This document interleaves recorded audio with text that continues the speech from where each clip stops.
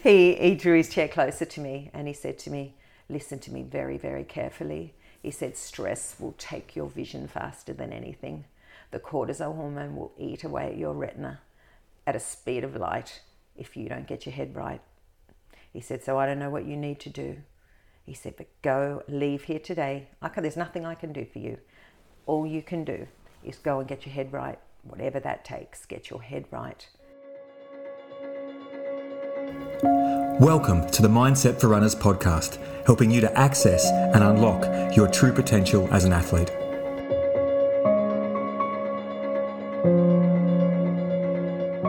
Hey, it's Rob here. Welcome to this special episode, an interview with Lily Piccolo.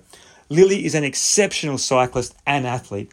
A mother of two living with vision impairment, Lily lives an extraordinary life fueled by an extraordinary mindset. She's going to share that mindset with us on this episode.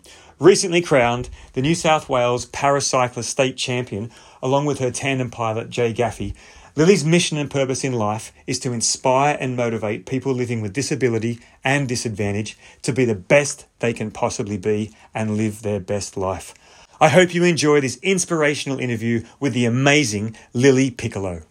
So Lily, I'm so excited to have you on the podcast today. Thank you so much for your time. It's really my pleasure to be here. I know you as Lily the Gun cyclist, who everybody talks about how much power you've got and how strong you are, but cycling hasn't always been a part of your life, has it? No, not at all. I rode a bike around, when I was a teenager and prior to vision loss. So the condition I have is a degenerative one that wasn't diagnosed till I was 24 years old. So I grew up as a regular teenager, getting around a country town on a little girl's bike, and whatever kind of mum would pick up from the tip, that would come home, and I'd jump on that and ride to netball training or to school or whatever. So no, I never. The next time I got on a bike probably when I was at university. Again, just to ride to uni, to the gym, to the beach, that sort of thing. Little did I know that my vision in the background, my vision was going. Cycling certainly was not a part of my life. And now it's very much a part of my life. But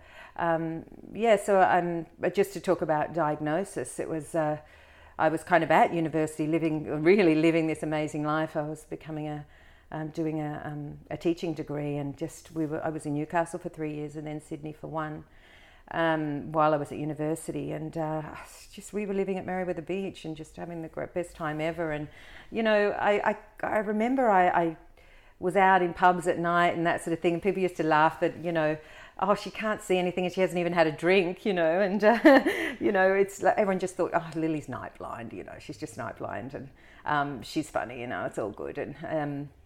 And then, as you do when you're kind of young and vanity sets in, and it's like, I think I want to get some coloured contact lenses. And it was, oh yeah, that'd be really cool, brunette with blue eyes. Would you go blue or would you go green? And, so off to the optometrist I went at I was almost 24, and he looked into my eyes and he said, oh, what are you here for? And I said, oh, I'm here for coloured contact lenses. And he sat back and he said, okay. And he looked in my eyes and he sort of sat back, and then he looked again, and he was back and forth and in and out of the room a little bit and back again. And he said, look, we need just to put those coloured contact lenses aside because I'm seeing something on your retina that is he may not have used the word concerning me, but certainly it was concerning me that he had seen something on my retina. I said, what is it? And he said, look, I can't be sure and I don't want to make the diagnosis, but I need to send you to a retinal specialist. It's like, oh yeah, I'll get round to it. And he said, no, I really need you to go. I'll make you the appointment now. And off I went. And I was living in the lower North Shore of Sydney at the time, and I was in that final year of uni. And I went into this ophthalmologist, retinal specialist office, and sat down, and I remember him taking one look into my eyes, sort of reading the report from the optometrist, looking into my eyes, and then leaving the room and turning the light off. And I was sat in the pitch black for about 20 minutes. I didn't know what he was doing, but I know now. he was testing my night vision, obviously, which is a big symptom of my condition. And he came back to the room, he started moving around and talking to me to try to see if I could track him. I didn't know at the time what he was doing, and I don't know now. And then he had another look, asked me a few more questions, and then sat down really close to me, like much closer than you are sitting to me, and put his hand on my knee. And I remember thinking, this guy is either hitting on me or is about to tell me some really bad news. And unfortunately, it was the latter. And then he said to me, you've got a condition, a retinal condition that's degenerative, that is taking your vision. It's called retinitis pigmentosa, and you've probably got 5 years. Wow. I'm 24, in the prime of my life. I had met the man that I would ended up marrying, the father of my children, and living a pretty good life. And then I've just been told I'm going blind. What was your vision like leading up to that? I was night blind. There was no doubt about it. Yeah. I was still driving. I wasn't driving confidently at night. I always struggled at school seeing the blackboard and things, but I just, I remember, sort of growing up in the 80s that, there wasn't the technology they have now, so they just thought they just couldn't correct my vision past a certain point, and I had astigmatism. So put her at the front of the class, or, whatever, I just got through it. It was okay. It was okay. I was functioning absolutely what I would say normally. I just didn't, I didn't get around as well at night, but it didn't stop me doing everything that I wanted to do. So I had a choice in that moment, as I said. What do I do with this? I was devastated. Someone's just told you you're going blind. You've got 5 years till you're living in darkness. I can't even compare that to anything. It was so devastating. And I got given when I walked out of that office, I was given a piece of paper with the number of Retina Australia on it, and who is sort of the, I guess the support organisation for people with retinal dystrophy. And it was just scrawled on there, Retina Australia, and a landline phone number, no mobile phones back then. And I rang it as soon as I got home, after I completely lost it. So I'm driving down Military Road, I think it was, and going home. My husband he was a policeman, so he come off night shift, and I've woken him. I'm going blind. And he was like, wah. And I'm just trying to, and then I have to ring this number, and I've rung the wrong number, and I've got this, bless her, I've got this lovely lady, and I said, look, I've just been diagnosed with this thing that I can hardly even pronounce, and I've been told I've got 5 years, and the next thing I said to her was, are you blind? And oh no, how old are you, and are you blind? And she said, oh look, often the way the ophthalmologists deliver the news is not great, and no, that's not the case, that everyone's blind in 5 years. And she started to tell me a little bit more about the degree of the disease, and how, there's still people in their 80s and 90s that have residual vision, and then there are teenagers that have lost all of it. She said it's a huge spectrum, and I would suggest you go, and not a second opinion, but go and see. I can give you the name of the top dog in Sydney that really, really can tell you probably the degree of your thing. So I went and saw him. Again, lots of testing and all sorts of things going on, and he said to me, yeah, you have it. There's no doubt about it. He said, you've still got a lot of functional vision. And he said to me, one thing that really hit home for me, he said, I don't want to see you. It's so slow in its progression that I probably won't want to see you again for 5 years to see how slowly or fast it's declining. And he turned to me and he said, I said, should I have children? Is it genetic? He said, you've got no genetic. I got it on some crazy cross-linked, not gene anomaly, but it's not that it isn't. It definitely is a genetic thing. But he said to me, I'll never forget the words, go away and start making memories. Yeah. Wow. So you're 24. You've just been given this deadline that is very real. And yeah, you mentioned that initial panic and that initial freak out. What happened? How did you deal with it in the coming months? And you know, he was obviously talking about visual memories. Go away and live your life. You know, live your life, create memories. Don't let it stop you. Do it. But what I gained from that was don't let it stop you becoming a mum, getting married, chasing your dreams, whatever. I was devastated, so I look back at that now and go, wow, what great advice he gave me. But in that time, I was still grieving, and it is grief. I tell you now, loss of anything in your life is grief, and losing your vision is a form of grief. So I was grieving, and it took me a long time. My husband at the time was so incredibly supportive, and he said, let's do what he said. Let's get on with it, you know. And we traveled, and I worked, and I taught, and we lived in a Indigenous community. The police sent us out there, and that was so incredibly rewarding. My vision stabilized, and I would be told that it would go in peaks and troughs, and a childbirth would probably be one of those things that made it, you know, worse. And I wasn't going to give up the opportunity of having children, though, because coming from a big Italian family, and just, you know, it was a no-brainer that I was going to have kids. And then we went through this rural community, and while I was out there, an Indigenous community at that, you know, and while I was teaching out there, I realised, you know what, you ain't got so bad here. You haven't got it so bad.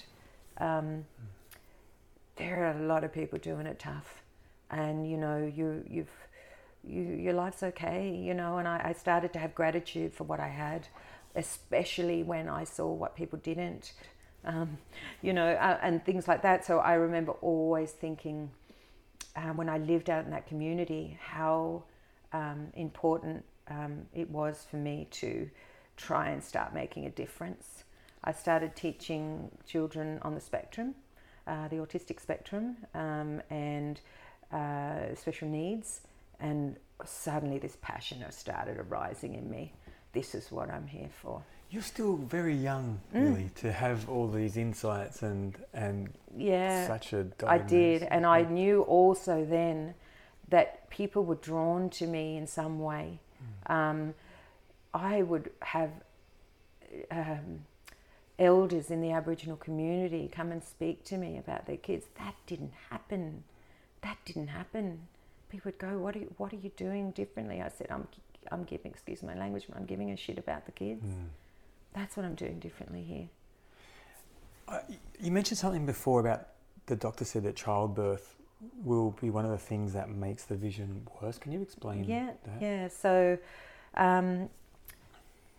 So stress and the cortisol hormone is, as you know, in any condition, it targets anything vulnerable in your body. So I know this now because, and just to step forward a bit, the reason why I know this, I didn't know it at childbirth, and that's obviously a very stressful thing for you to have to do, but it's all about the cortisol hormone. So when I divorced 5 years ago, and that's when I lost the biggest chunk of my vision and became legally blind,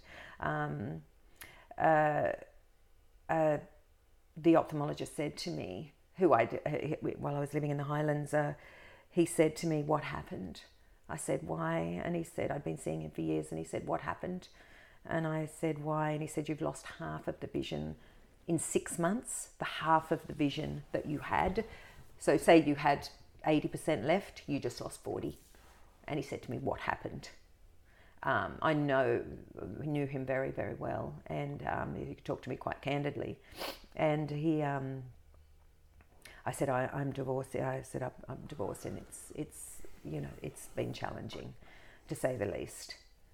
And he pushed, they put that big machine in front of you. So he's talking to me sort of around that. And I remember him just pushing it aside and drawing his chair closer to me. What is it with ophthalmologists wanting to get closer? I know.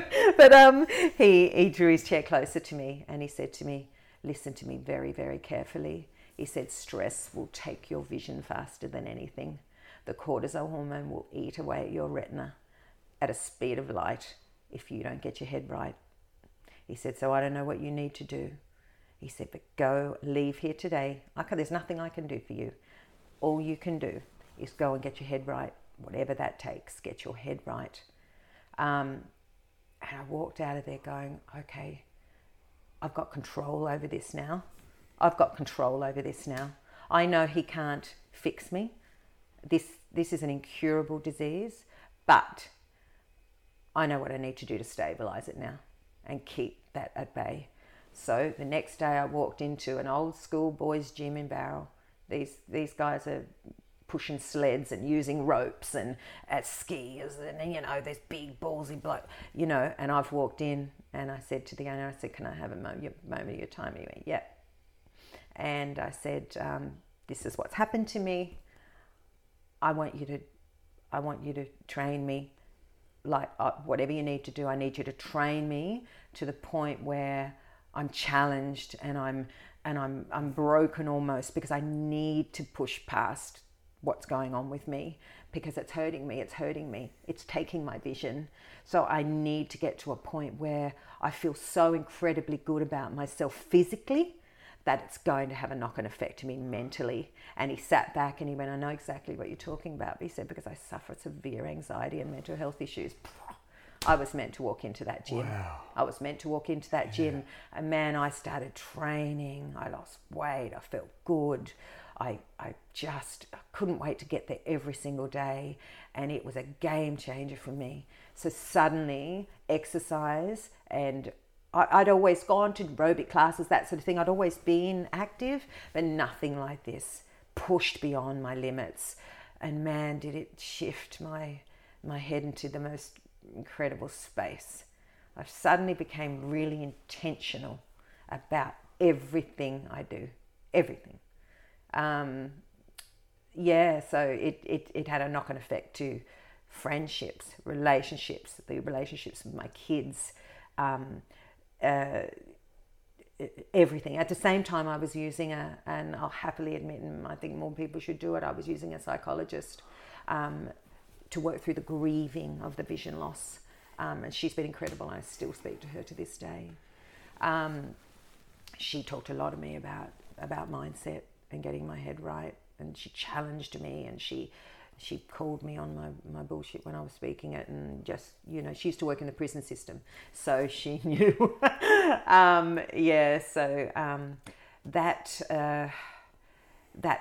That's kind of what so going back to the childbirth thing, that's where I lost a chunk. It stabilized, and then I got on with having my children and doing all that sort of thing, and traveling and just being a mum and working. And I started through that time working for Vision Australia, and I landed there with Vision Australia because that's where I needed to be. So now I'm starting to think, how can I use this vision impairment for good? Right. Beautiful. Right. I need to know more. So I need to know more about, you've gone to this gym and suddenly you said you were more intentional in life. So if we go back to working in the Indigenous community, you had a shift of perspective. Yeah. You were approached by elders. Obviously you had this wisdom and attractiveness about you that people were drawn to you. Then you've gone on with life. You had the 2 kids. You've gone to the divorce. And then you say, for the first time in my life, I was intentional. Can you talk to me about that mindset shift? Yeah, so I think the mindset shift has come to the fore very recently, actually. So I knew while I was working at Vision Australia and I was educating people on life with vision impairment, how they can improve their lives, how they could use the NDIS in really creative ways to live their best lives. I used to present and stand up and use my voice and get all this feedback. I worked with volunteers and some incredibly Paralympians. I worked with the lowest of the low. I worked with everyone and everything in between, children, all that. And I knew I was making a difference there. I knew I was making a difference. So my passion was ignited. It was a fire inside my belly was ignited. This is what I'm supposed to be doing. This is where I need to be. And I remember one day, there was many, many times where I knew, I had clients in tears, and it's because I had rapport with them. I was just telling Jay the other day, I'd walk into a room with the client sitting there devastated because they're newly diagnosed or whatever, and it's always like, what would you know? In comes me, full of life. What would you know? Well, actually, I have a vision impairment, and the shift in them was like, oh my God, okay, she does know. And then we started working together. But I'll never forget, I was in the city once doing an NDIS planning meeting for a client. She walked in and she was started to tell her story, and she lived on the streets of King's Cross. She was a jazz singer, and she wasn't anymore because she hit the skids, and she was a scatter. I don't know if you've ever heard about scatting, where I can't do it, but it's quite an old jazzy type thing. And she started telling her story, how she'd hit rock bottom, and then her vision went. She couldn't read the music anymore, and she could still sing, but suddenly she wasn't getting gigs anymore and all that sort of thing. And I said, then what are your goals? We always talked about goals in the NDIS. I just want to sing again. All right, let's make that happen.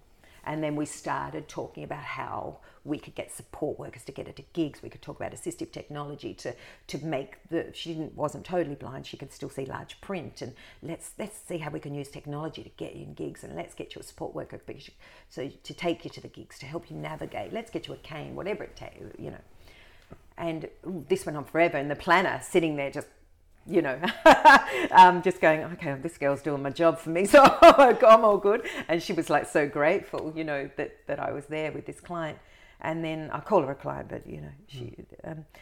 And we walked out, and she stopped. The lady stopped me, not the planner, my client stopped me, and she grabbed. Oh look, I feel a little shaky even talking about this, because this is what an impact that it had on me this day. She grabbed me by both my hands. And she said to me, and she was pretty. She'd seen some life. This lovely woman. She'd seen some life, and I can only imagine, And she said to me, "I thank you from the bottom of my heart." She was in tears. I was in tears, and she said to me, "No one has ever given her," and she used the F word, but I won't. She said, "No one has ever given a damn about me like you just did in that room, and I thank you from the bottom of my heart." Oh, I took a beautiful hit to the heart, like you would not believe. And I just knew, this is what I've got to do. I was given a gift. I was given a gift of the gap. I was this voice, right? This is what I was given. Now I have to figure out how to use it outside of this for bigger. I didn't know what my platform was. I had no idea. So, but I knew I was good at this. I knew I could make change here. I had this ability to engage people on all levels. And I just knew, I never quite understood. And I went through a time where, why me? Why me? Why me? Why me? I've got no family history here. Why has the universe, God, whoever's guiding me through this journey, made me lose my vision? I know now why. Because on top of that, I was given a gift. Oh, Lily, this is incredibly powerful, what you're saying. Before we move on to this gift that you've just given us in this story, can you explain what it's like for that jazz singer when she gets told you won't see again, and then she thinks she can't perform. And for you, when you get given that you've got 5 years, can you take us to that place and what it feels like? Absolutely. So I'll start with me, and then I'll compare it to hers, which are very similar, parallel things we both would have been feeling in that moment. I didn't mention, but what I did at university was art teaching. So vision, I was doing visual arts, backed on with a Bachelor of Education in Visual Arts. Wow. What I did for what I had hoped to do for my career needed vision, right? And that's ripped away from me. And it was like, what? It clearly wasn't the path. At the time I didn't know, but it wasn't the path. I still love art and I surround myself with beautiful things and all that sort of thing, but it's such a cruel irony. Such a cruel irony. And to answer your question about how I felt, I was angry as hell. Yeah. I was angry, man. I was angry. Yeah. I was angry. You've taken something from me that I love. But it was replaced with, it just clearly wasn't my journey. It just so happened that that's what I chose to do. Having said that, there's still ways I use that. I still taught art. While I had the vision, I still did, as long as I possibly could. So as the parallel to that lady, so when you were given a gift of a voice, a singing voice, and that's all you know, and suddenly you were diagnosed with a vision impairment that at the time what she thought had ended her career, and it did. She wasn't getting gigs anymore. She was devastated. She had no money. Yeah. She wasn't getting gigs. She lost her. She had nowhere to live. She was living on the streets. She was there, and the only reason why she ended up in that office that day is because she was at a refuge one day where they go to get meals, and there was a care worker, a social worker there, who said, "Have you heard of the NDIS?" And of course she hadn't. Right, we're going to put you in contact with Vision Australia. And it was actually the support worker or the social worker who contacted Vision Australia straight onto me, and then she came onto my. But that you go to a place of almost desperation because you don't know what is life going to look like now. How I still have days where I can't imagine what it would be like living in the dark, Rob. Especially when you love things of beauty so much.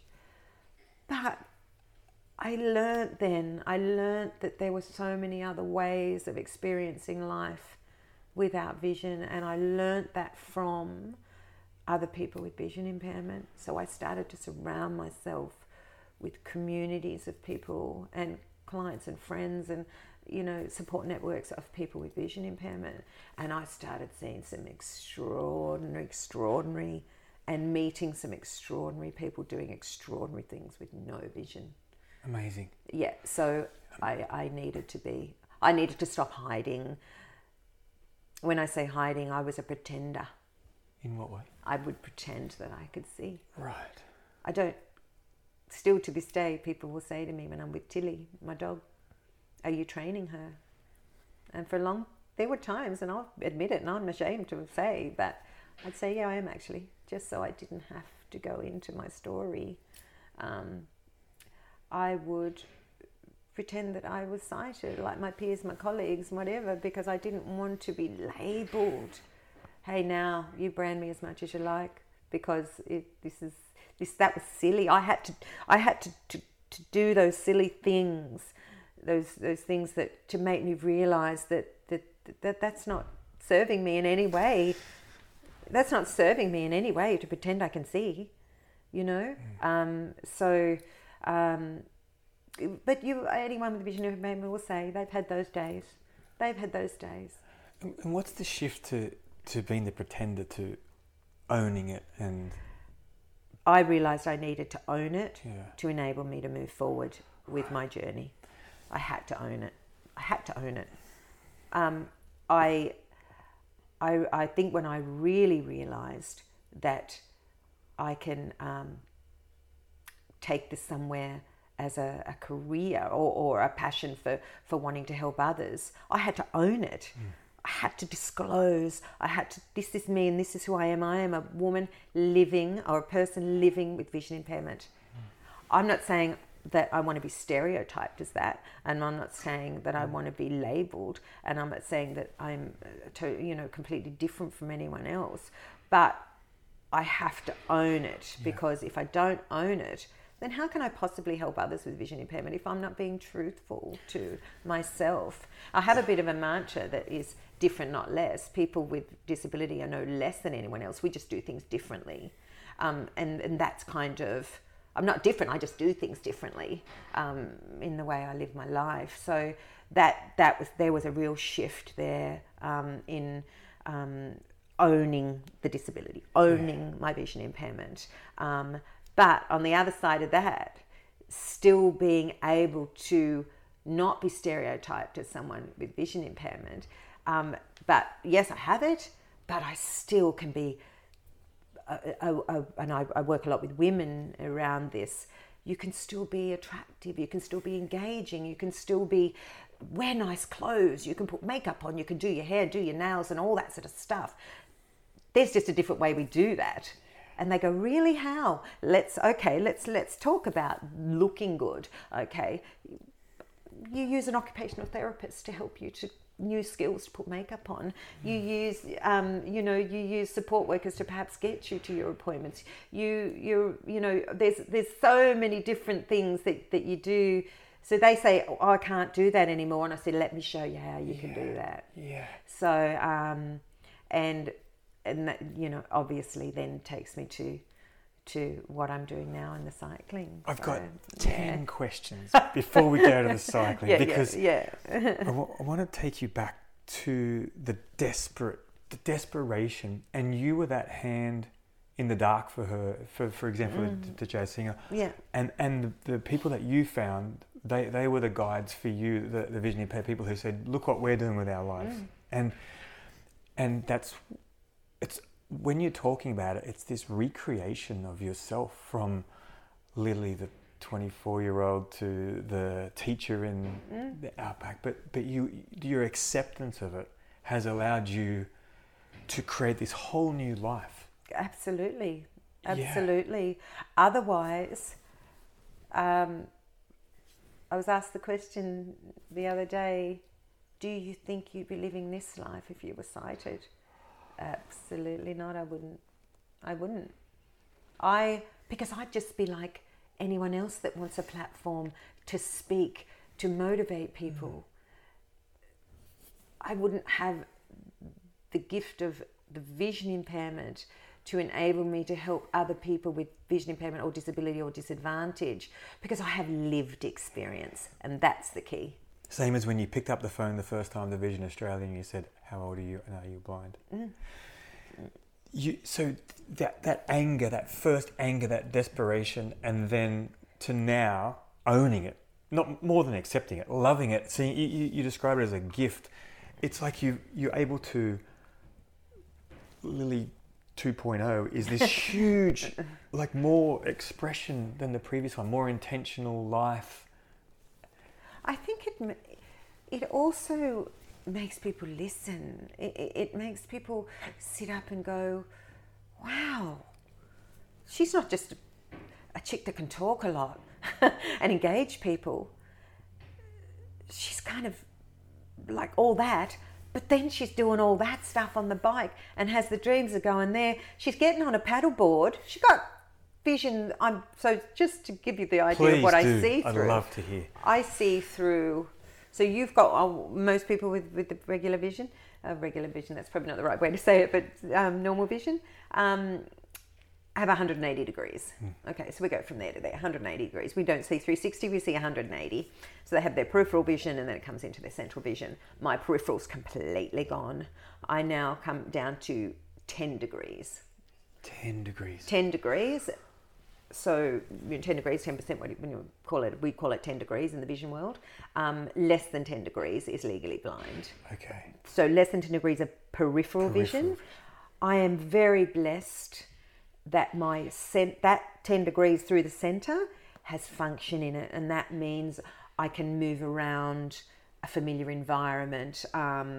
It still gives me, you saw today I had to use a piece of it technology to pour the thing, and I didn't even get that right, but to pour the hot water. But so it's even though it's functional, it still has its limitation, but I can still see to some extent through that limited amount of vision. So it's looking through a tunnel, it's looking through a pinhole almost, but a little bit more than a pinhole. Amazing.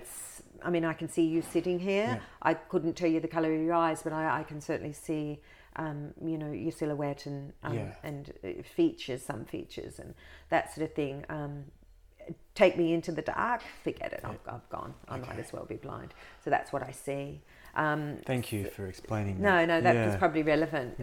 Relevant. So as the disease has been taking my vision, it's taking it from the outside in. Gotcha. That could, and I never ever entertain it, because I live in the hope, and you've seen the other tattoo on my arm, which is the hope one. But I hope that doesn't go any further.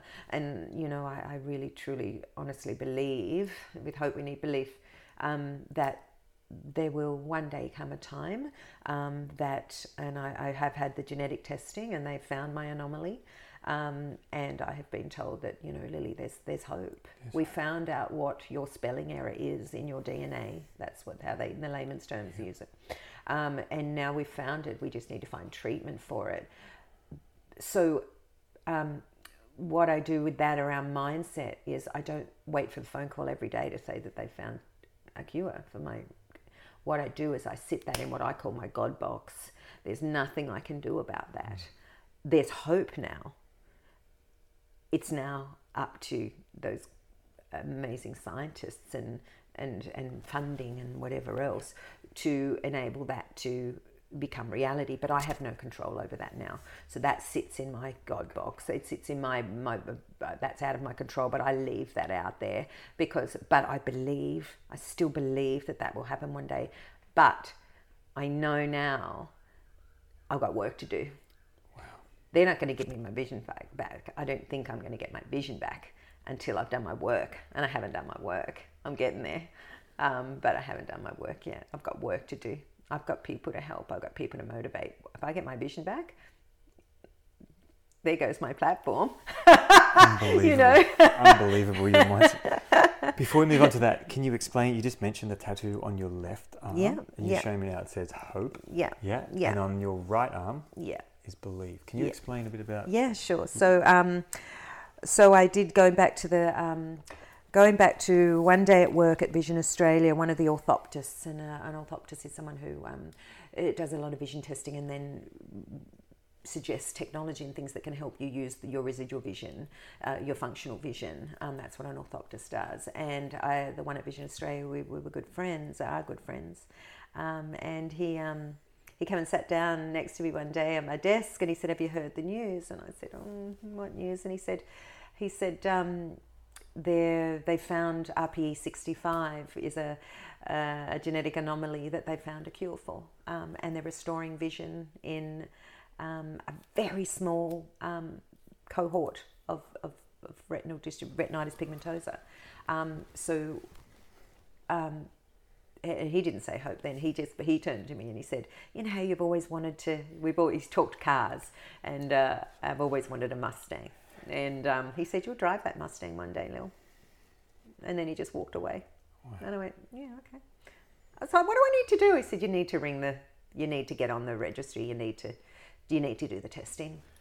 Fast forward to I got a call from the Westmead, Sydney Eye Hospital. Sorry, he works out of Westmead as well. Professor John Grigg, one of the top dog retinal specialists in Australia, doing incredible work with genetic testing and curing blindness basically. And I finally, after many weeks, got an appointment with him. He had a massive long waiting list. And talk about the universe working in your favour. I had to get a referral from my ophthalmologist in Bowral to him. They just happened to go to university together. Hello. So I'm not sure if that made any, but I did get the call to say, you've been referred by Dr. Mackin and, he wants to see you. And it was during COVID. So we did a telehealth. And I remember him talking about the genetic testing. This is what we're doing. We've got 16-year-olds driving again, seeing stars in the night sky. And it's funny he referenced those two things, because the two things I miss the most are driving and seeing stars in the night sky. Anyways, he talked all about that, and he said, right, you need to go and get your blood taken, and then we're going to do the testing. There's an 80% chance that we will find it, and a 20% chance we won't find the anomaly in your DNA. If we don't find it, game over. If we find it, we just may be able to find treatment for it. And then right at the end of the meeting, you got any questions, I said, no, what do I? He said, you need to call back the clinic and they'll get you in. Well, it's literally taking blood out of your arm and then they go and do whatever they need to do with it. And he said, before I go, he just looked at me and I could see enough to make eye contact with him on the screen. And he said, Lily, there's hope. Wow. There's hope. And then within a couple of weeks, I went and got that tattoo on my arm. Yeah. And I showed my sister. Actually, I put a post on my Facebook, actually, that sort of, again, a part of the journey of me disclosing. So I put this, for those of you who don't know, I suffer from a rare vision condition, the story today I met with it, and finally there's hope, and I had a picture of the tattoo, and my sister rang me almost immediately and she said, Lil, you cannot have hope without belief. You need to believe it's going to happen. And then the belief tattoo went on the other arm. So now when I'm having a shitty day, and I'd have bad vision days. I have bad vision days, and I have days where I'm bumping into things, or I'm falling over, or I'm missing seeing things. Then I'll just give that a little rub and go, there's hope. And then the belief is that there's hope, but the belief is again, putting it in your God box, and going, I do have a belief that will happen one day, and then,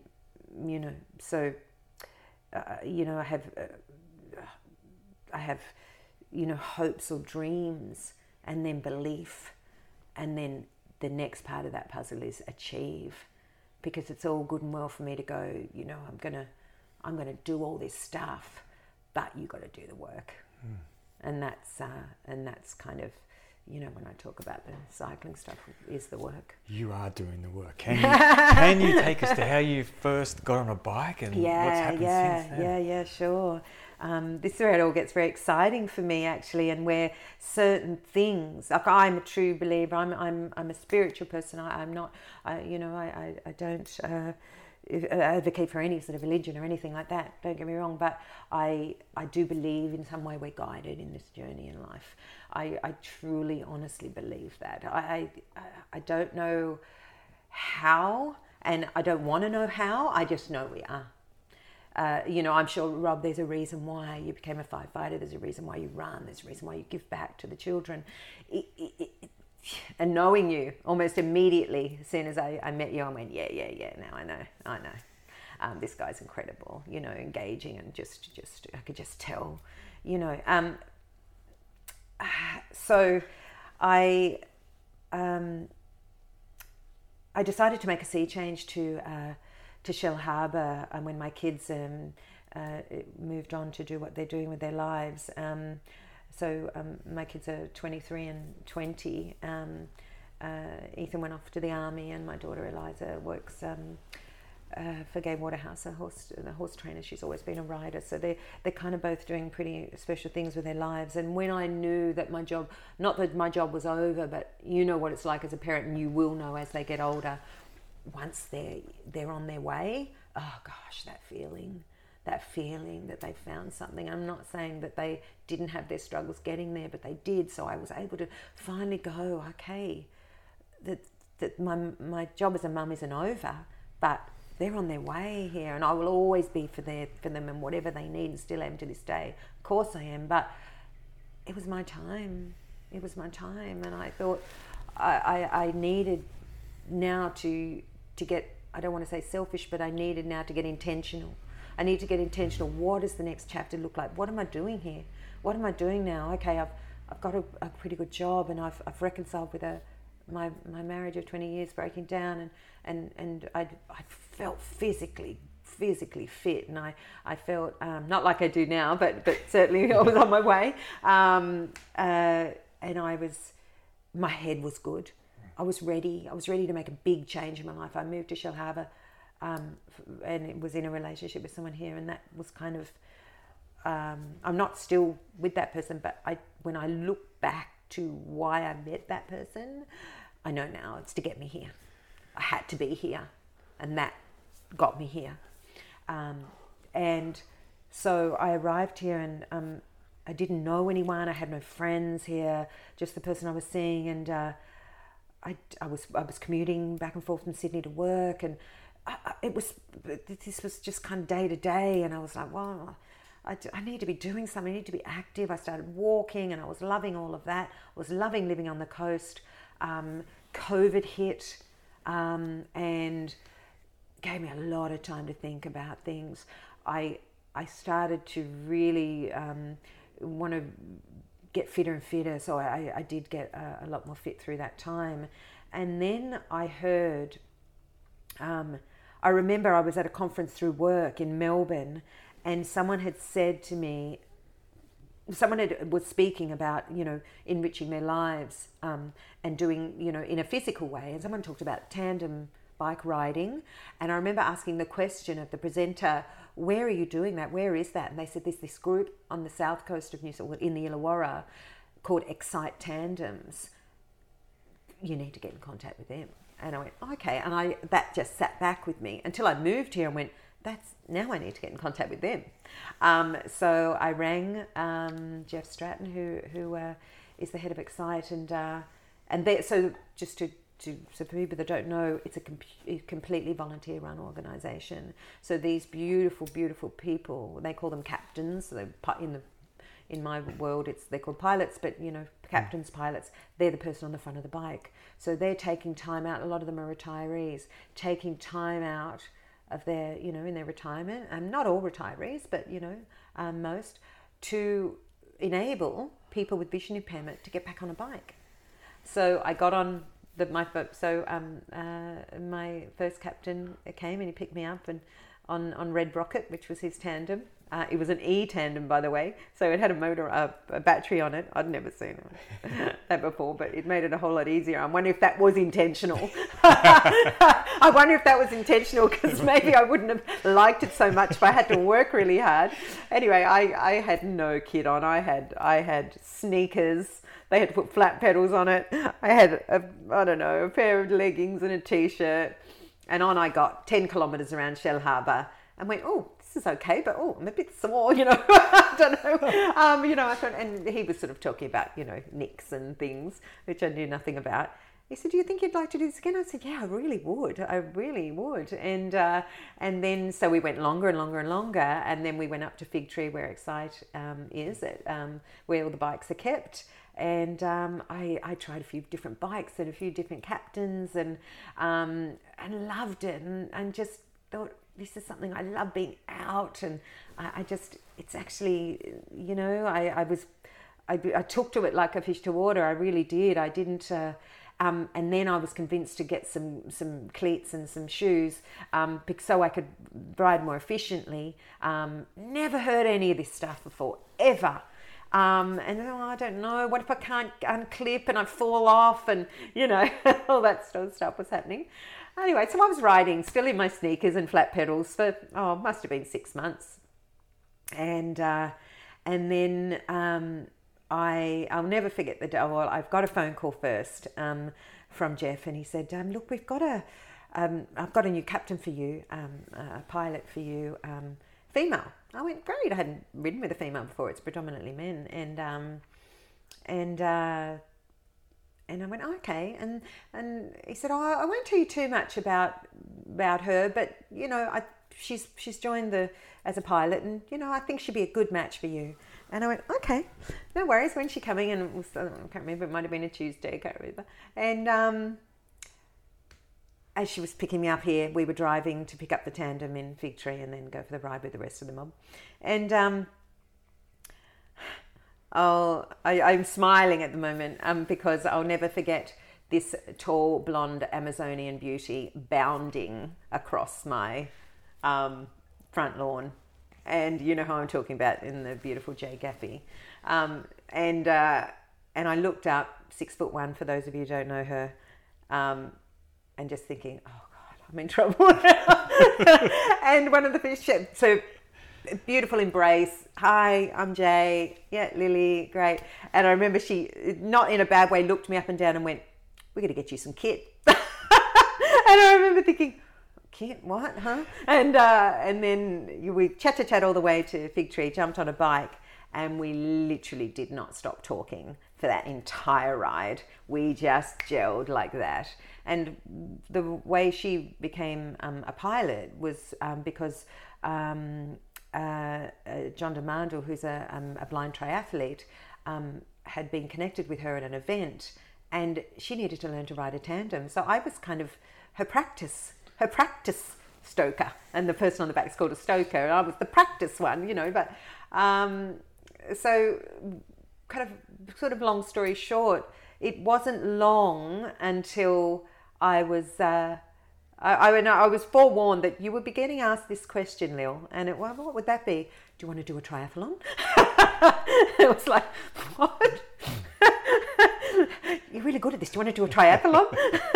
It's like, that involves me swimming and running. So, and anyway, so that's how I started, and it was, and I'll happily sing her praises. But her belief in me, the motivation she gave me, the connection she gave me with a bunch of beautiful women who ride every Friday, and I'm happy to say that I'm friends with most of them now.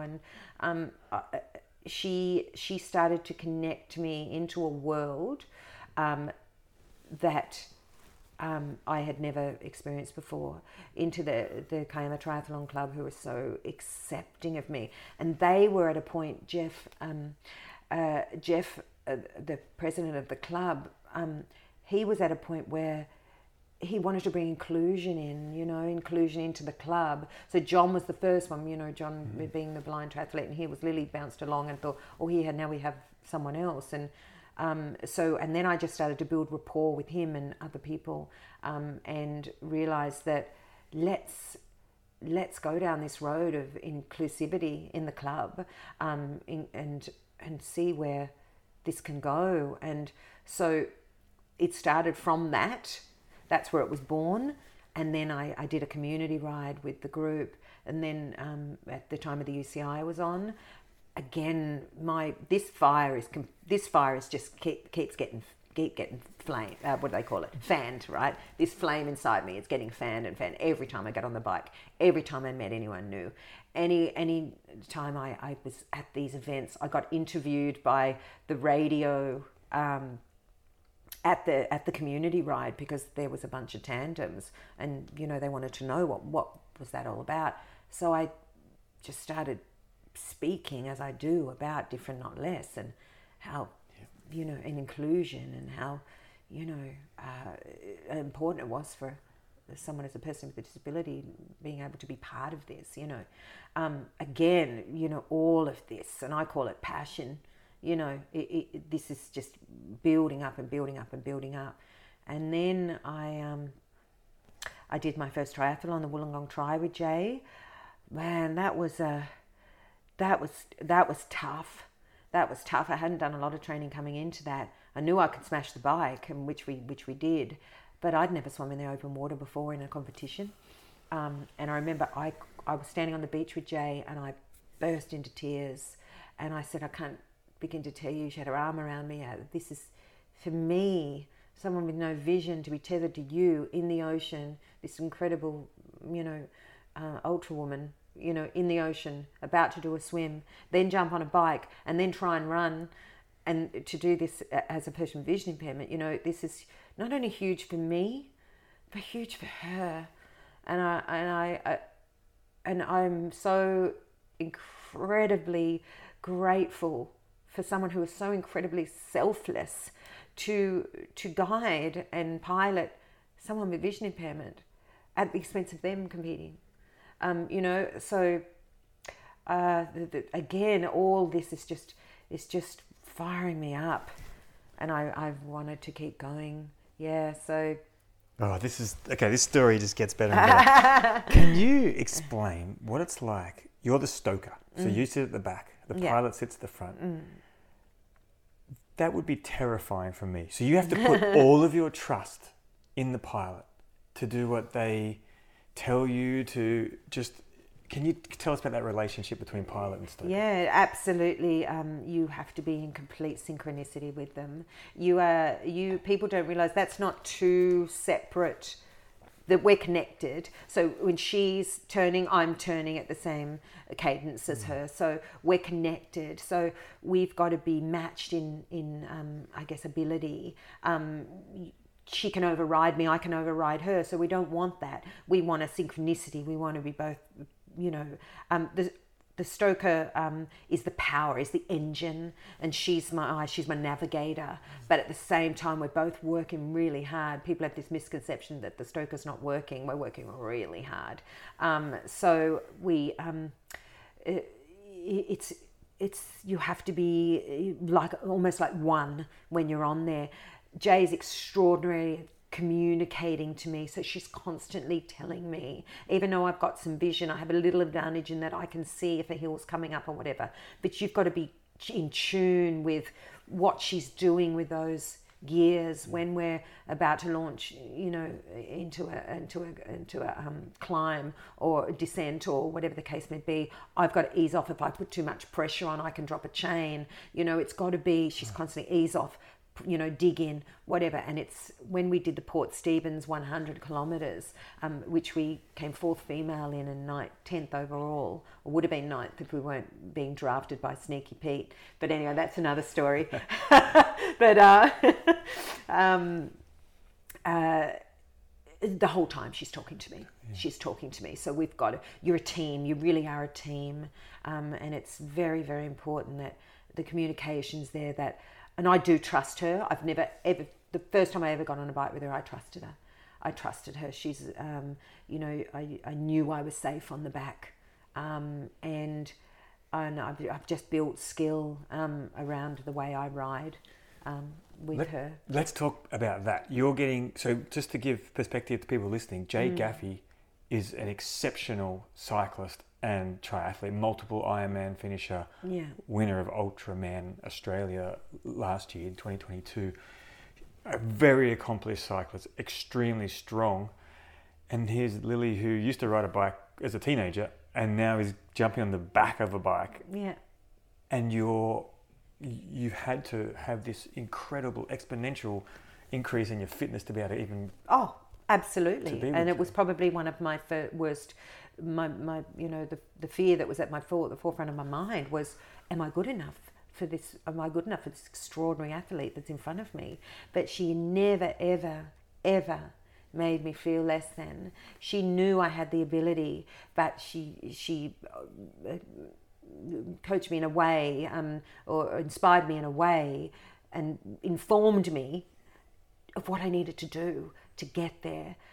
What I needed to do, what I needed to work on, and all that sort of thing to become good enough.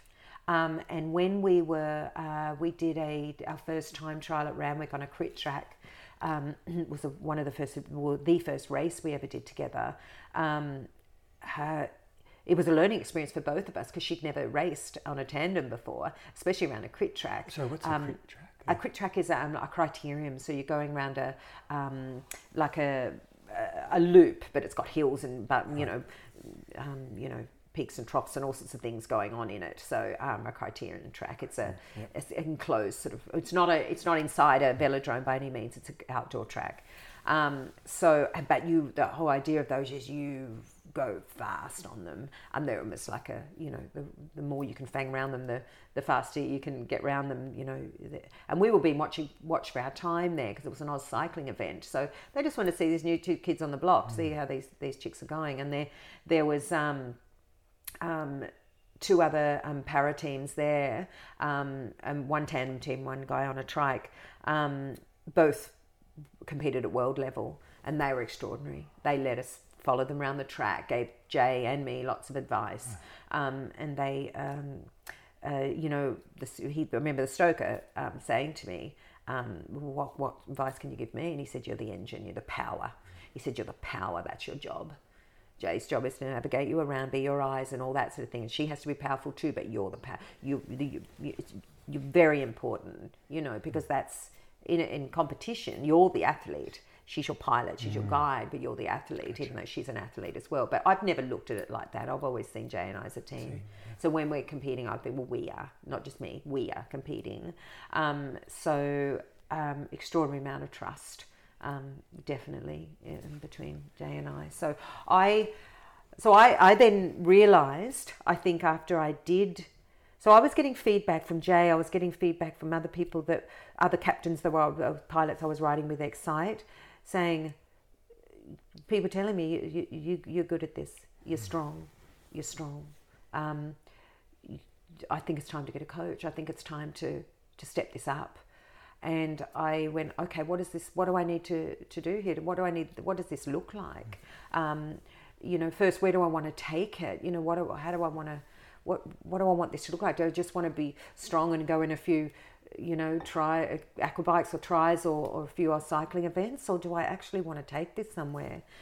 And I can't exactly, it may have been, actually, it probably was after that event in Randwick where the guy on the trike, who's a Paralympian, had said to, pretty sure he's a Paralympian, anyway, he turned to us at the end, he said, see you at Nationals, girls. And I went, and I remember on the way home, Jay, you think we could? What do you reckon we, she's like, can't see why not. And she's, as you know, she is so inspiring. So she was, hell yeah, let's do this, Lil, let's do this. Let's see where we can take this. So how blessed am I to have an extraordinarily gifted ultra woman who has achieved so much in her sporting career sitting in front of me on that bike. Could I be more blessed? We have been told by someone in the game who is also a male pilot, competed at world level, Lil, Jay is probably one of the best pilots in Australia right now, and you guys haven't even got on the platform, not even kind of out there yet. But trust me, you're being watched now. Because you can't tell me that they're not Googling her to find out who she is, right? They're Googling me and finding nothing. But so already, I'm a little ahead of the game. So I've got work to do now. Okay, let me get good. What do I need to do? Here's what you need to do. From a logistics point of view, I need to get a trainer. So for those that can't see me right now, I'm looking and pointing across to a $6,500 piece of equipment. That's the Wahoo Kicker Smart Bike, latest version of. I spend a lot of my life on that. So that's a crucial part of my training. That had to build my aerobic engine. It had to give me skills. It had to put me through all sorts of crazy workouts that the coach puts in there for me. It got me fit and strong and powerful. And that piece of equipment has been a game changer and such a big part of me being and the reason why I have to use it is because I'm vision impaired. I just can't go out on a bike and train, right? Of course. So so that's and then of course I thought, okay, well, I've got that now. What else do I need? So in came a coach, a nutritionist, a physiotherapist, a support network, of friends and fellow athletes and people that's probably excite to give me the rides I need out on the bike. Jay, obviously, to give me, and I am blessed to have use of an ex John DeMandle's bike, which was his race bike. So this bike I'm on now, which we fondly call Snowy because it's white, has been our race bike until I get mine, which is being built in the States as we speak. So I go, oh, okay, I've got all the tools now. I've got all the tools. So now I just need to, I can get whatever I often say to the coach, tell me what I need to do and I'll do it. I'll get as fit as I can, I'll get as fast as I can and get as strong as I can. But I had to get out of my head. Tell me about that. Yeah, okay. We should probably talk about that. It's my mindset podcast. I went through those first few months of this journey, and I'll just say that this only started in January. So a lot's happened in 6-7 months. Extraordinary. Yeah, so that's when it started. Like, I'd been on the bike obviously beforehand, but from trying to do this professionally or getting to a competition level, 6 months. But self-doubt crept in every time I failed on a kicker session, every time I couldn't push the power, every time I looked at Strava and saw all this incredible stuff everyone else was doing. How did the self-doubt present itself? I would cry. I would get off the bike and just fall into a slump and go, what are you doing, Lil? Well, who do you think you're kidding? Really, I mean, am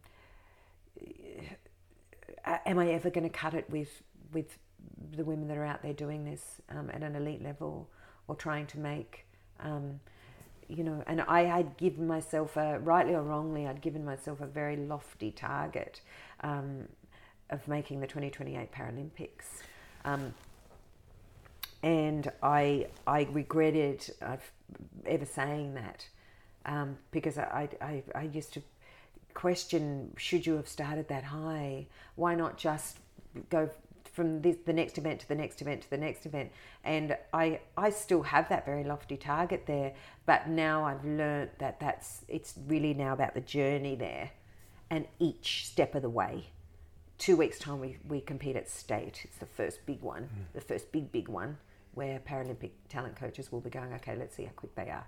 Let's see how fast these girls can do the time trial. And I nearly gave up. I had I just, I did. I just had self-doubt. I would get in slumps, and that's probably the best way to put it, where I'd get teary and just doubt myself, compare myself to other people, start to think about age, and I don't know why. Isn't it extraordinary that I'm worried about the age before I'm worried about the disability?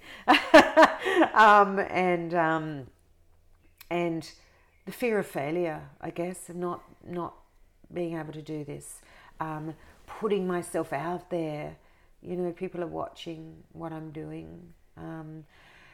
But I don't do that anymore. What gets you back on there? How did you overcome that? I think I started to believe. I started to stop looking at the end game, and I started to visualize. So I'm a massive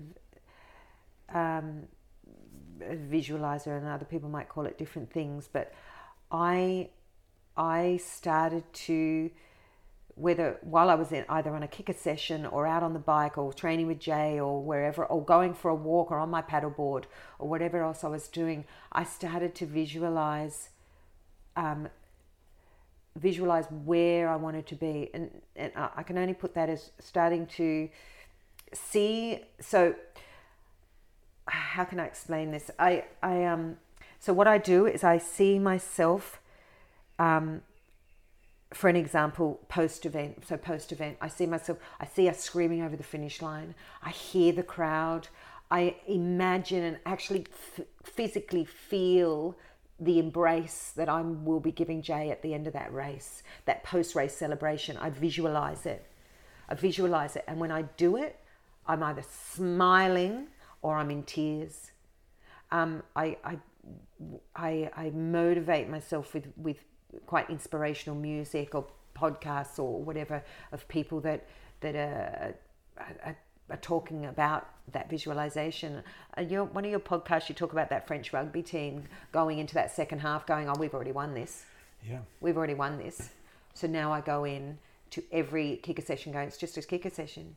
It's just one session. Great. You don't get that hour back. Yeah. So give it your best crack.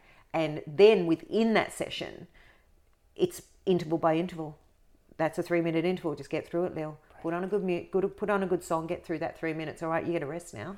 Let's do the next one. Oh, we're done. All right, that's that. I don't think about that session anymore. It's done. And I do remember, and the coach said to me, every single one of these sessions is teaching you something, making you stronger. You'll look at that and go, why?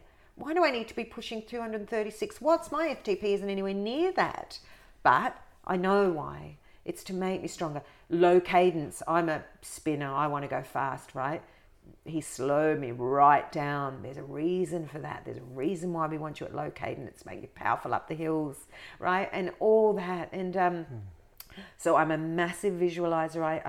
I see myself. I not only see myself succeeding and what that looks like, what that feels like, what that smells like, what that tastes like, all of that sort of stuff. I see myself in that. I physically see it, but not just in a picture, but a feeling, what that feels like.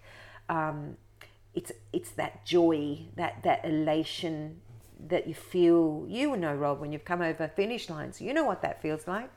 So I could liken it, not that I've ever run, but to going, I've just got to get to the next town, and that's going to feel amazing when I get there because I'm going to be surrounded by all those people, and it's just going to be such an amazing feeling. Your crew and everyone's going to be around you, and it's just going to be so awesome.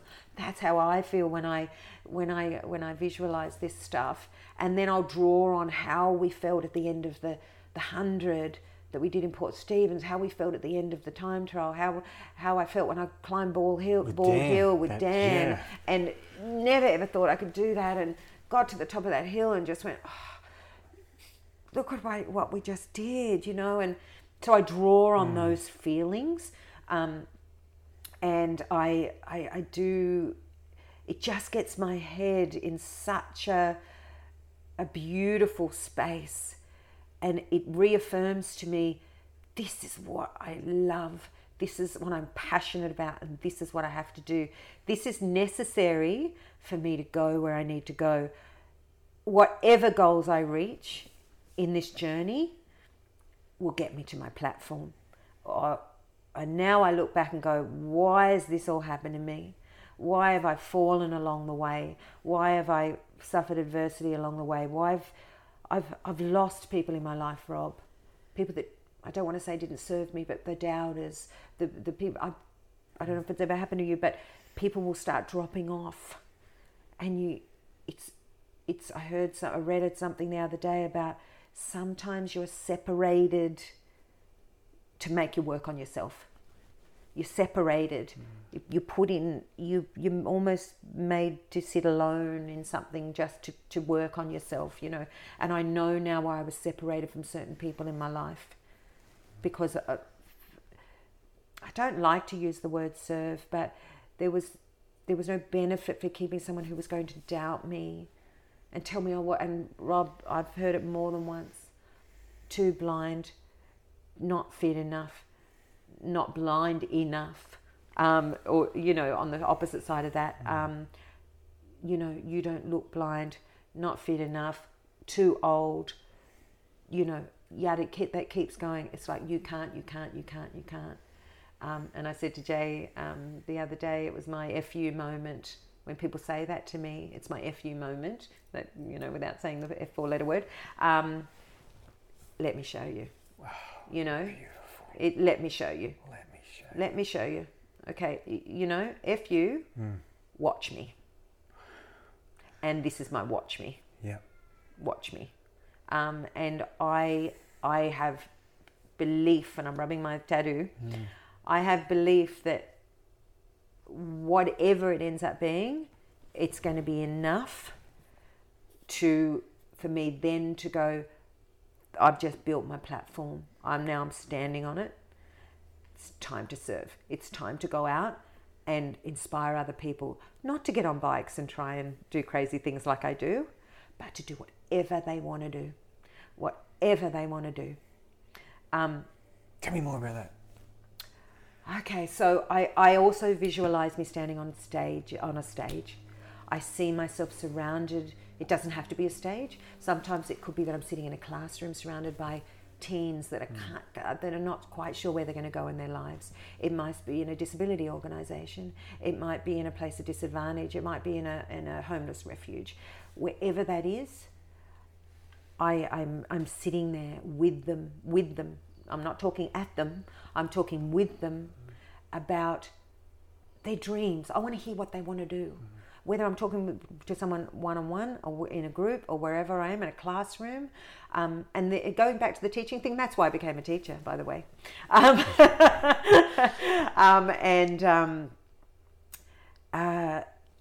then I want to, they will have that self-doubt, but how can I do that? But how can I get there? And I just want to find out what the goal is, and then go, let's see how you can get there. I didn't think I would be able to do what I'm doing now in a million years, but then I was able to chunk it out in steps. What did I need to do to get there? I didn't instantly think, I'm going to have to buy a trainer, I'm going to have to do all that. I didn't know any of that. I didn't even know what cleats were. I didn't even know what cycling shoes were. You know, so it's empowering them with the knowledge, helping them to understand how to surround themselves with support, and bring people into their world who are going to support them and nourish them, and not. And yes, sometimes you have to let people go that are not enabling you to do that. The doubters, the you can't. No, you can. You know, and it could be anything. They might want to write a book. They might want to go to university and become something. They might want to not go to university. They might just want to go and get a job, any job. It might be that they want to do something in the sporting arena as a person with a disability or disadvantage. I would like to focus on maybe people with disability, because obviously self-doubt around that is a lot bigger than, and there's a lot of other people out there that can help able-bodied people to reach their dreams. My niche will probably be to help people with vision impairment and disability in general to reach their dreams. So what I'm learning through all of this process I'm going through now is skills and tools and knowledge that I can then impart onto others.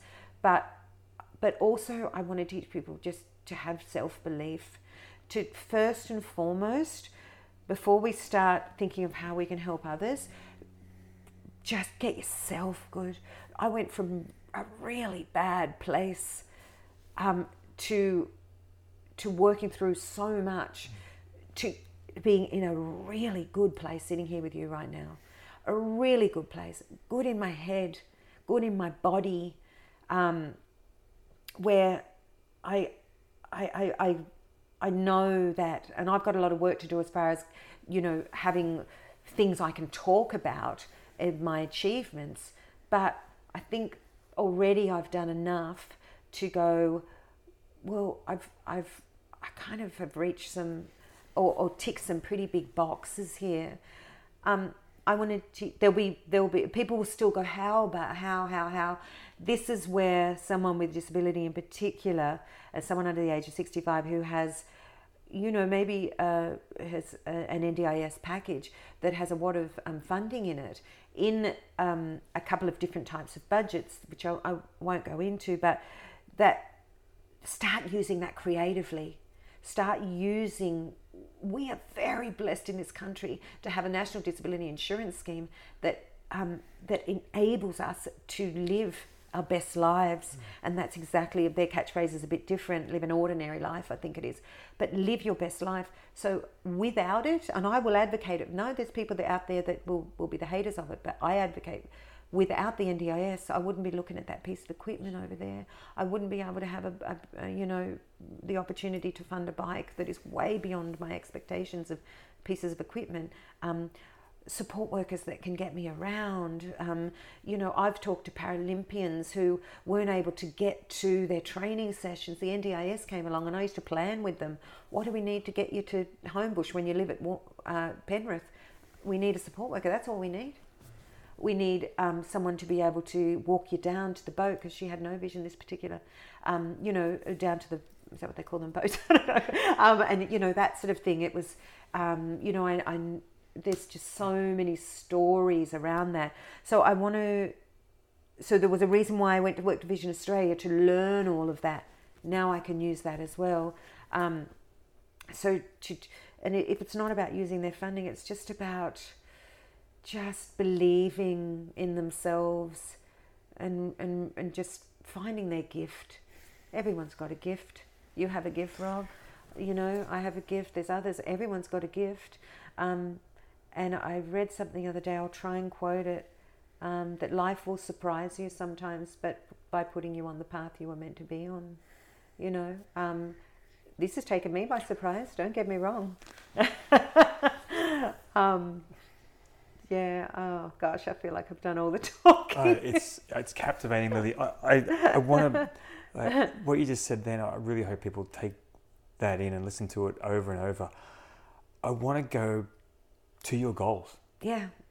You shared them with me at Dan's 40th, and I drove home inspired that you would set such lofty goals, knowing that you'd only really started in January. And I have to just say, you have given a lot of credit to Jay and her ability, and haven't talked about the hours that you've spent doing the work yourself. So I really want to honour that in yourself.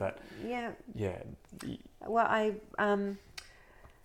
I do sometimes look at my stats. Each time I ever do any set on the trainer or outdoor ride, I'll look at the stats. I'll look at the kilometres I did. I'll look at the crucial stuff, my heart rate and all that sort of stuff that the coach wants to know about. But I think I looked at my stats for. I know there was one month, I think it might have been May, that I did 1,200 kilometres that month on the bike. So far this month I've done almost 700 on that kicker. That's just on the trainer. That's a lot of hours, but now I get out and ride with Excite as much as I can. I do the training rides with Jay. I keep my walks in every day, which are usually anywhere from 7 to 10 kilometres. I paddleboard, and I do that for pure joy of it, but also from a fitness perspective, it's very good for you. I have, I've sacrificed the way I used to eat. Now I eat to fuel my body. I'm quite strict about my nutrition. In fact, I'm very strict about my nutrition. I've learned so much about recovery, race week and race day nutrition, how and what a difference that makes to performance. Like I'm learning, I'm constantly reading and listening to things about that. I was faced at the beginning of this year, in fact, the middle of last year, with the opportunity to have, not the opportunity, but I was faced with redundancy from Vision Australia because they were restructuring the department I was working in. And at the time, everyone was, quite angry. It wasn't just happening to my department, but lots of others. And at the time I went, wow, okay, no, this is where I need to be. I need to stay with this organisation. So I started looking at reassign roles because they didn't want to lose me. So I looked at roles, reassign it. Nothing was working out for me. Nothing was working out for me. And I was like, what is this? I thought, this is great. This one's going to work. And, it didn't work out. And, I gave it a shot. And no, I don't feel right in this role. There's something not right about this.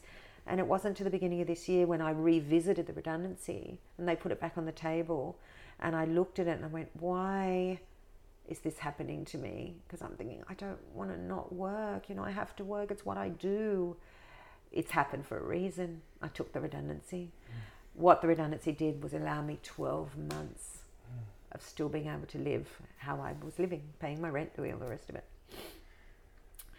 And it was a huge sacrifice. It was a risk, but I did it. And I have no regrets because now I can train and I can train and I can train and I can train. And then, but now I can look just outside the cycling as well because I've got time to swim now. So we are going to do the challenge aquabike in Canberra, Jay and I. And if we do well there as a para duo, we could potentially represent Australia at the World Champs in Townsville next year. Unbelievable. And again, would I have ever thought I'd be putting on green and gold potentially next year? No, I'd never thought that, but I do now.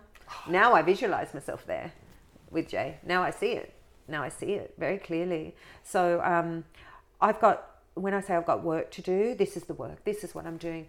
But at the same time, a couple of things that with the work and the sweat and the tears, sometimes there's tears and sometimes it's, the self-doubt and all that sort of thing. But I find myself now, probably just in the last couple of weeks, perhaps 3 or 4 weeks, going, this just all feels very normal to me now and I'm enjoying it.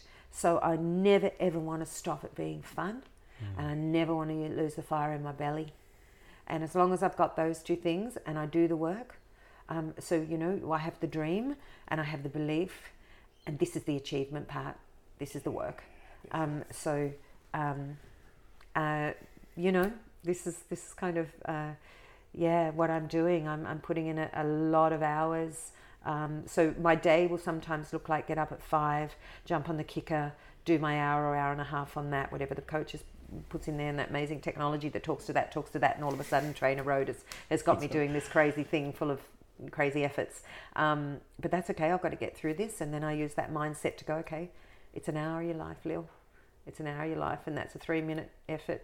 Get it done. Then you get a rest. And then next, and then next, and then next, and next. Make sure the music's great. Make sure, I'm dancing around a little bit, having a great time, and I do. So I turn those, I can't believe this is coming out of my mouth, but I actually look forward to those sessions now. Enjoying the process.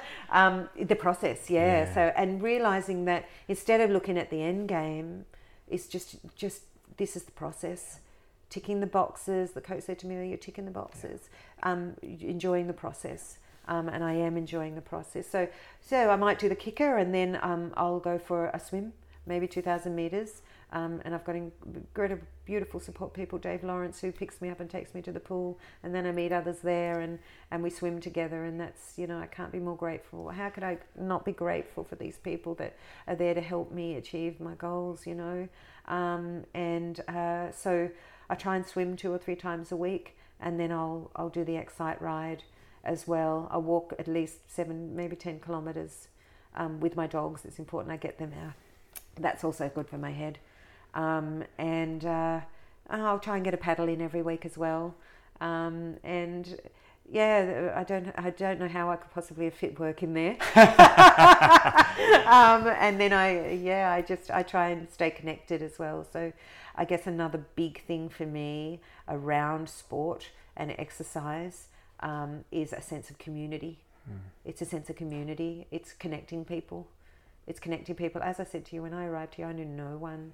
Now I can happily say I've got the most beautiful network of support people around me who are my friends. I don't want to call them support people. They are my friends. who just happen to be, most of them, extraordinary athletes, yourself included. And I feel so incredibly blessed to be sitting here talking to you right now about all of this. I can't even begin to tell you. It's likewise. Lily, so just to summarise, you've got state champs coming up in 2 weeks. You've got the goal for the aqua bike. When is that? November. In November. Yeah. You've got the platform, which is the big goal. Yeah, so beyond it all. So obviously if we do the aqua bike and then qualify for nationals, that's August next year. But prior to that, we have nationals on the bike as well. So that's the big one. State and nationals, and that's where the talent coach. What was that? Yeah, so the Paralympic talent coach emailed me because I need to be classified at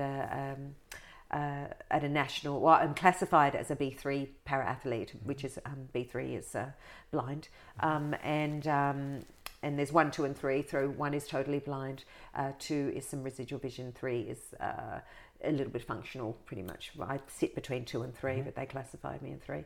So when I was going back and forth from the Paralympics Australia about my classification, he's been flagged. And he's sent me an email saying I'll be looking very closely at your time at state.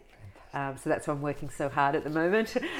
So then, if we go to nationals, which we probably will, we're then up against at least 2 other tandem women teams. We'll be up against our rivals.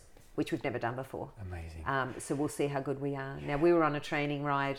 So I was told by someone in the Illawarra Cycling Club that the girls that won at Nationals last January in July, Ballarat, in the time trial over 19 kilometres, averaged 35 kilometres an hour.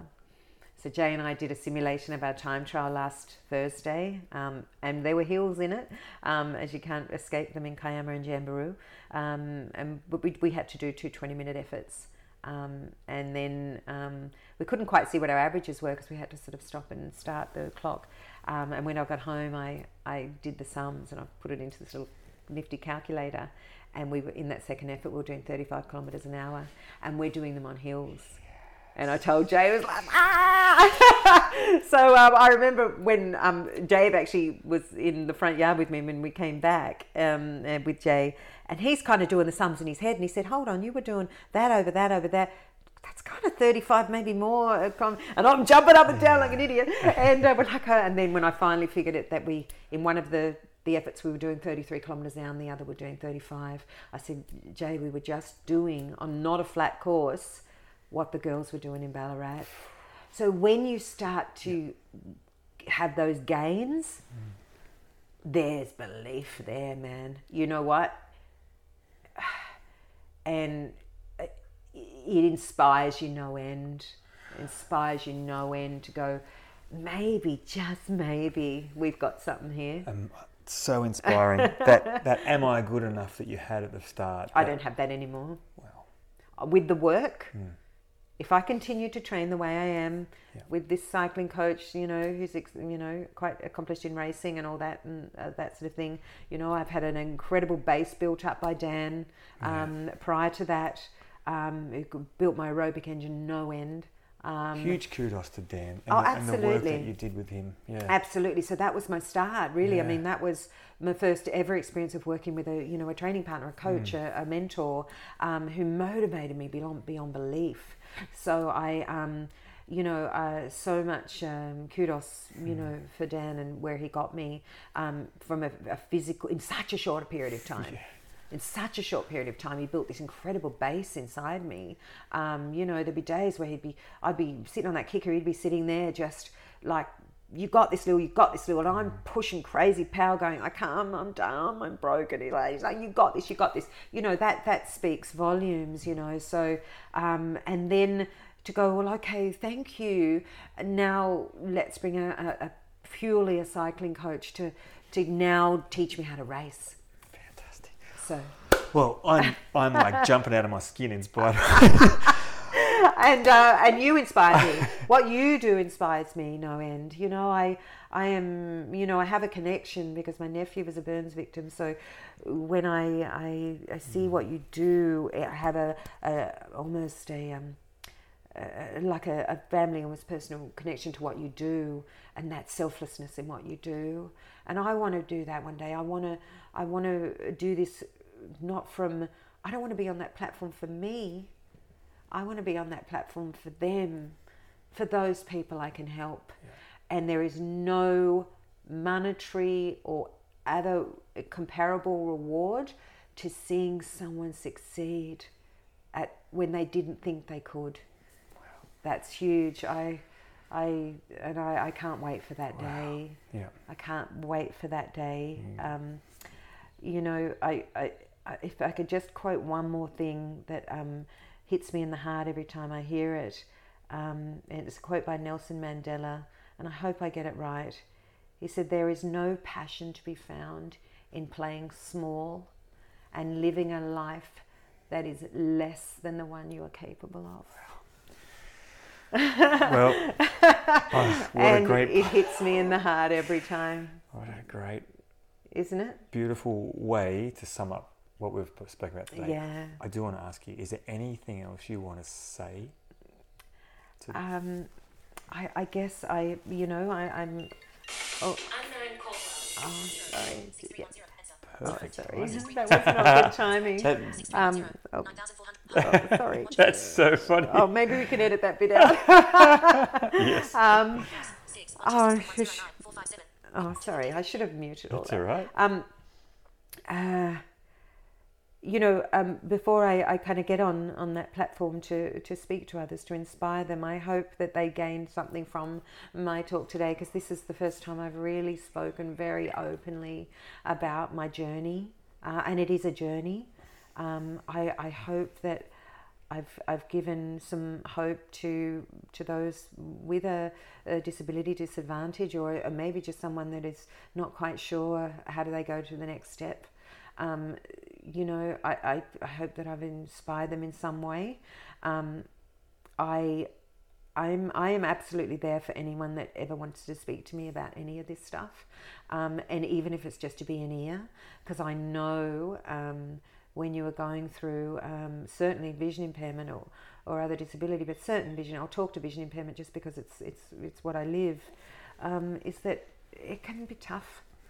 It's tough. Your mind really does go to some dark places sometimes, and I want them to live in hope that they will have something inside them, some sort of gift, whatever that is, that will enable them to live their really fulfilled life, and if I can help them in any way to achieve a dream, how little, no matter how little or large, would absolutely, that is what my purpose is. That's what I want to do. And you've been doing it all your life, Lily, and you're doing it right now. So with that, how can people follow you or? Yeah, so I'm Lily Piccolo on Facebook and also Instagram, and I hopefully in the not too distant future will have a website, and on that website I hope to tell a little bit more about my story, my achievements. They can follow my journey, see where I'm going, so I can give updates on that. I'm yet to do anything in that athlete. I can't even still believe I'm calling myself an athlete, but do a bit of an athlete space in that space. Reach out to me, even through the Kiama Triathlon Club as well, which I'm part of now. If I can help anyone in any way, that's really my passion. It's what I want to do. You already are, and you already have. So we'll put all those links in the show notes so people can contact you. Thanks so much. You, I'm like on cloud 9 after chatting with you. So thanks so much. Sometimes I feel like I'm speaking too much and not giving you a chance, but and I hope I spoke to mindset a little. I would like to, I think that is something that will stay with me, and I know I've learned a lot from your podcast, especially around positive self-talk.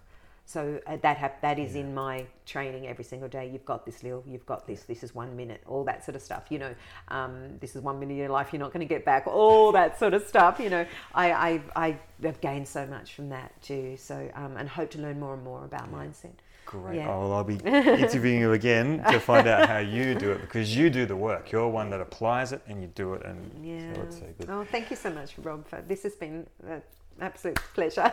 The pleasure's been mine. I'm so excited. Thanks so much. Ah, you're welcome.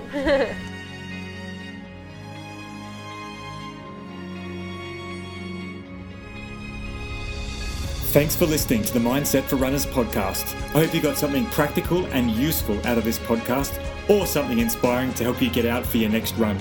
If you have a question about Mindset for Runners or athletes in general, please email me at robmason.run@gmail.com and I'll answer your question on an upcoming podcast. And if there's anybody you know who could benefit from the information I share in this podcast, please share it with them.